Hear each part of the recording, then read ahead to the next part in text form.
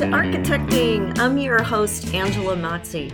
You made it. This is the landing pad for raw honesty about connecting your career with your purpose. I'm going to give you the tools you need to be an unapologetic advocate for yourself and others, because if you're here, you believe that the space we surround ourselves in matters, and you're committed to project by project building a better world for all of us. If you're with me, let's get architecting.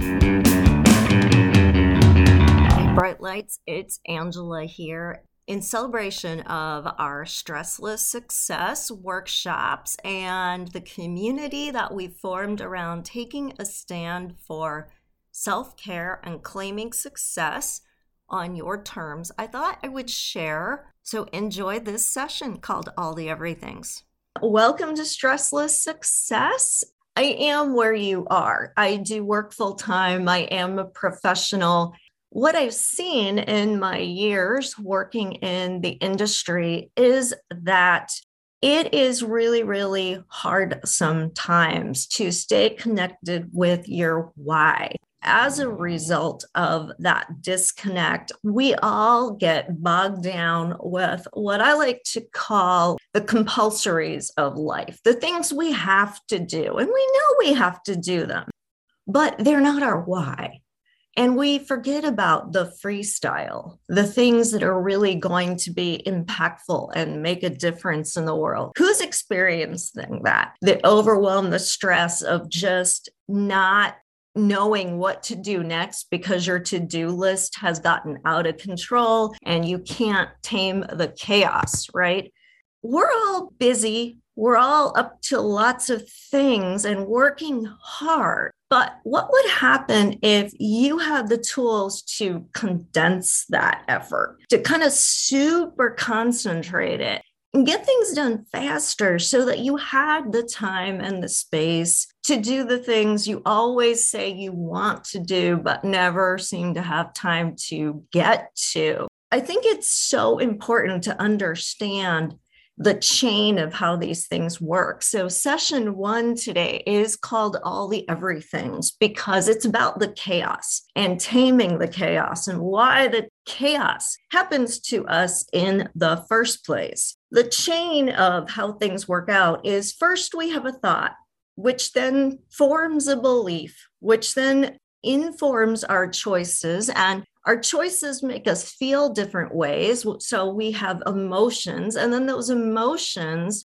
either inspire us or deter us from taking certain actions. And when you look at the science behind this, we actually think 60 to 70,000 thoughts per day.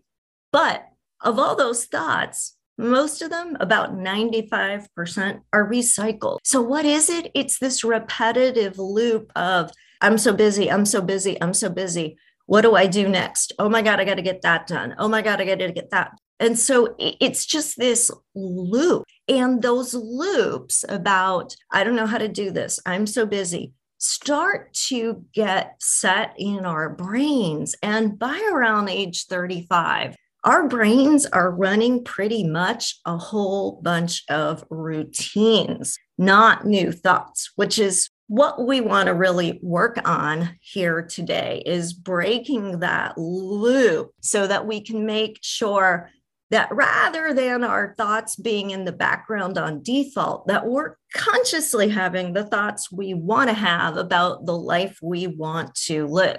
We want to break the cycle, and we want to get out of that emotional reactive state to everything in our lives, which creates the stress around success, and instead be that neutral observer. That way, we can understand that getting what we want is about going, that didn't work. I wonder what would, or what could I try, or what could be different, so that we're not in that cycle of doing and doing and doing, but instead we are slowing down, tuning in, being aligned and aware. That way, all those disruptive thoughts can't disrupt our progress.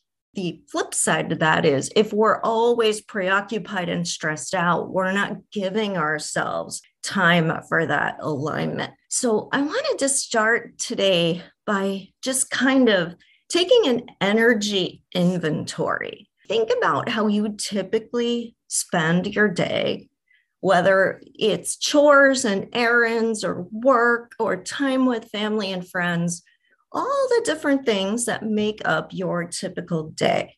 There is a lot of obligation energy, especially as women, that we deal with. And it's a huge, huge distraction. It really kind of splits us up. So now that we know this, right, we're not always spending our time in the right places. We've conditioned ourselves to be busy and to distract ourselves. Often, when we distract ourselves with being busy, even when it feels like obligations, even when it seems like we have to do certain things, what we're actually doing is hiding from ourselves. We're resisting confronting our big dreams, our inspirations, because we're making them priority zero. And as long as we do that, we don't have to make those daring choices, right? Brene Brown talks about daring greatly. And a lot of times, success is about daring greatly. And that can feel really, really, really scary. And so we don't choose to dare greatly. We choose to be busy instead.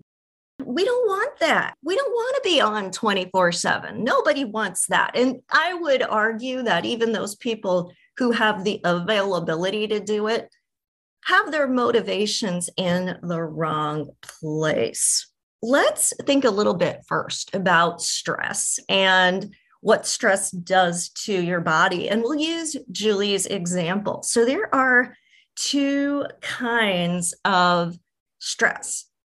There's eustress, which is the good stress, the stress that motivates us, the stress that keeps us excited and in momentum, which is probably what Julie's younger single coworkers are latching onto, right? But they're overdoing it. And soon they're going to find they migrate to distress.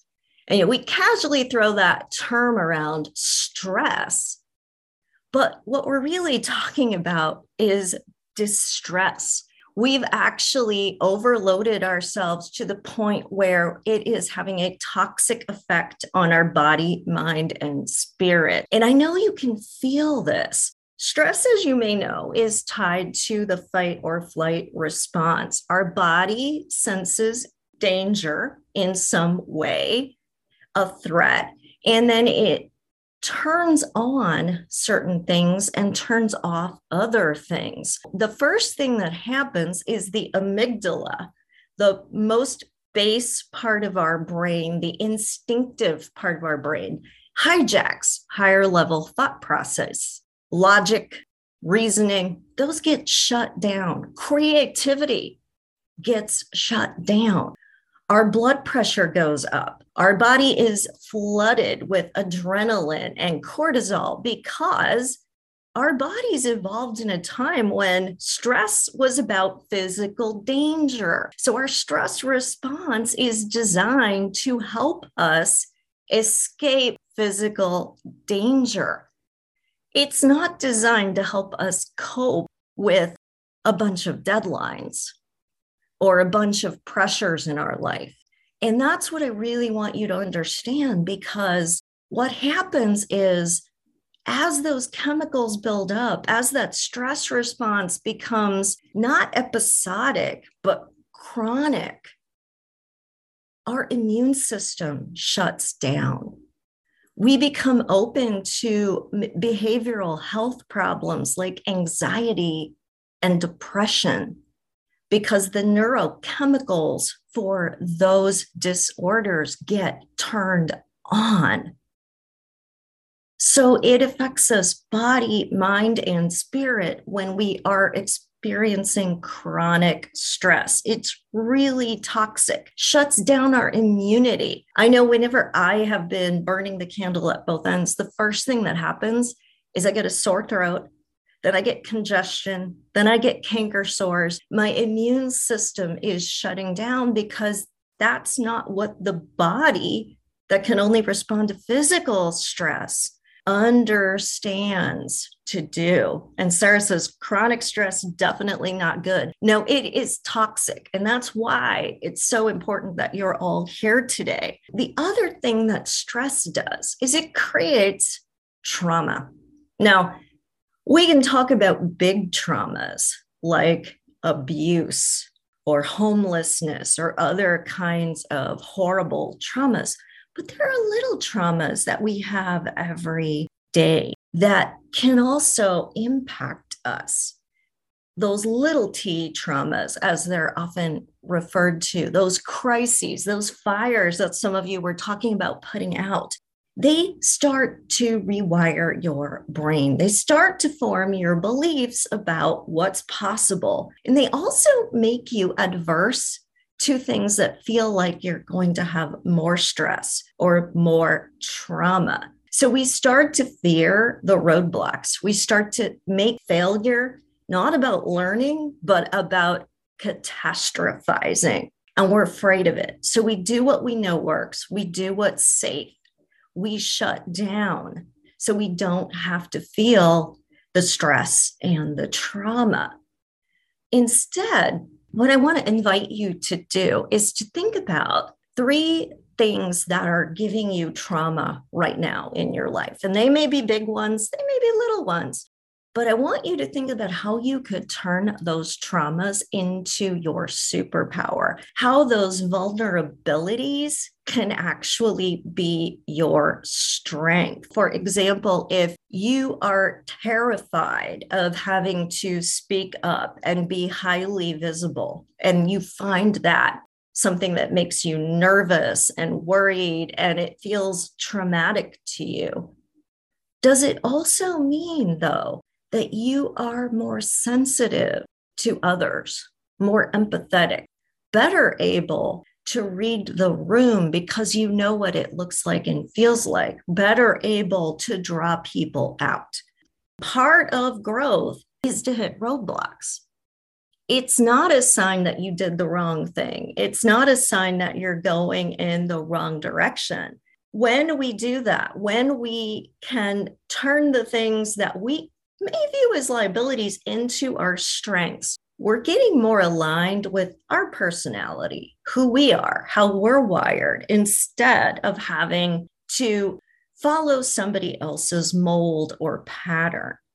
The next thing I wanted to walk you through were some ways when you catch yourself starting to feel that trauma response, that stress response, to turn it off and deactivate it. Because part of what happens to us, that part of our brain is the instinctive part of our brain, and it flips the switch on the stress response in nanoseconds. What that means is something that we perceive as a threat to us, our body has the stress response to help us defend from that threat before we are even consciously aware of what we're seeing.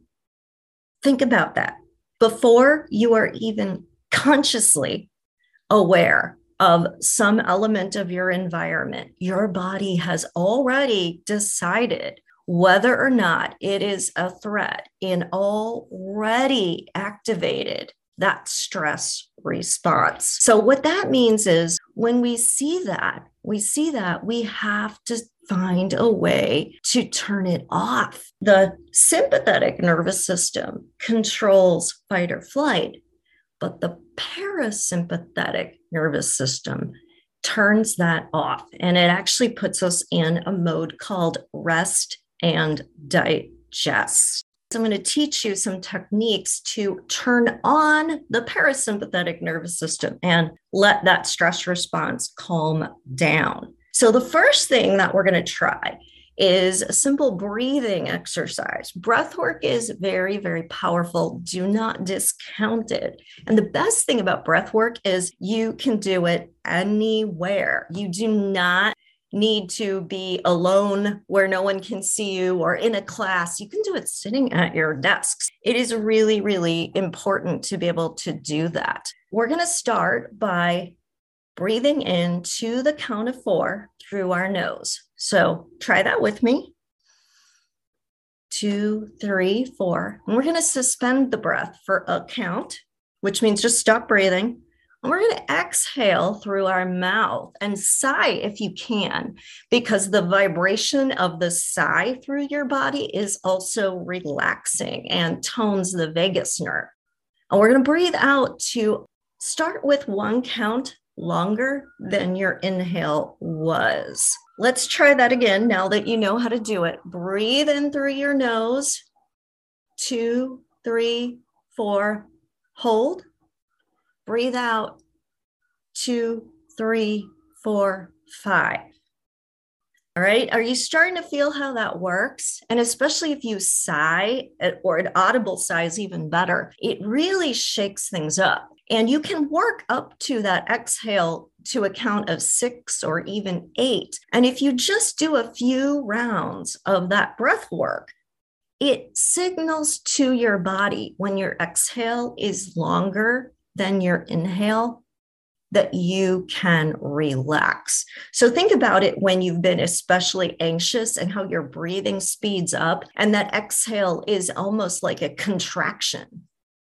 When we consciously breathe differently, it's almost like the action tells the body rather than the body creating the action. So I hope that makes sense for you. Another thing that you can do that really can happen anywhere is to put your hands on your thighs and just to rub your thighs, just back and forth. It's a way of activating nerve endings, and that touch tells the body that it can relax and calm down.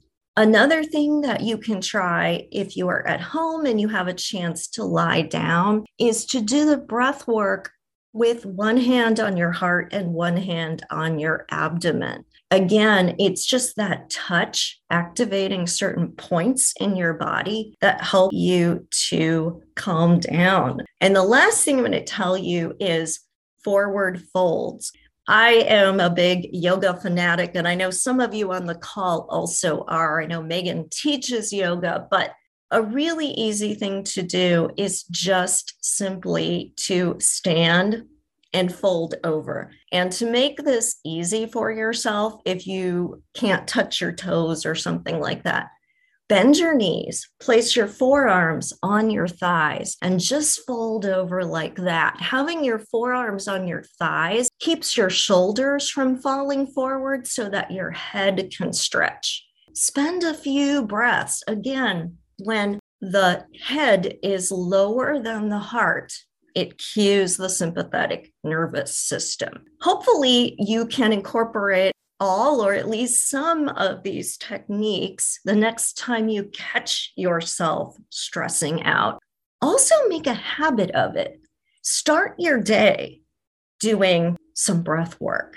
Start your day with some forward folds. Take some time in the middle of the day, because every time you do this, you're resetting your system. What the parasympathetic nervous system does for us is it helps us sleep better. It helps us digest our food better. It helps the higher mind to activate and unlocks your creativity. It helps you to see things as a detached observer instead of reacting. So there's lots of reasons we want to keep that going. So I'm going to end this section with just one more visualization. As you're doing the breath work, close your eyes now and imagine bringing light into your brain, just filling it up with bright, bright light. And then imagine once your brain is full of light, that light is kind of dripping down your spine. What lines your spine is a major nerve connected with the parasympathetic nervous system, the vagus nerve. It is the biggest nerve in your body. It has multiple branches and it carries that signal that it's okay to calm down. So as you imagine the light kind of moving down your spine, down this long branching nerve, reaching down your arms, around your back, through your legs, and just letting everything settle, it helps to put you in a different mindset. So who's feeling more calm and centered now? Thank you for listening. You made it all the way to the end of the episode, which means you are committed to making yourself a priority so you can be empowered to do the work you were called to do in the world. How amazing is that? If you would like even more content just like this, please remember to subscribe so you never miss an episode. I would so appreciate it if you left an honest review too. Hey, I want you to know I'm here for you beyond the boundaries of this podcast. You can follow me on social media at Architecting Podcast or visit architectingpodcast.com to download some great free resources. Take care, everyone, and stay inspired.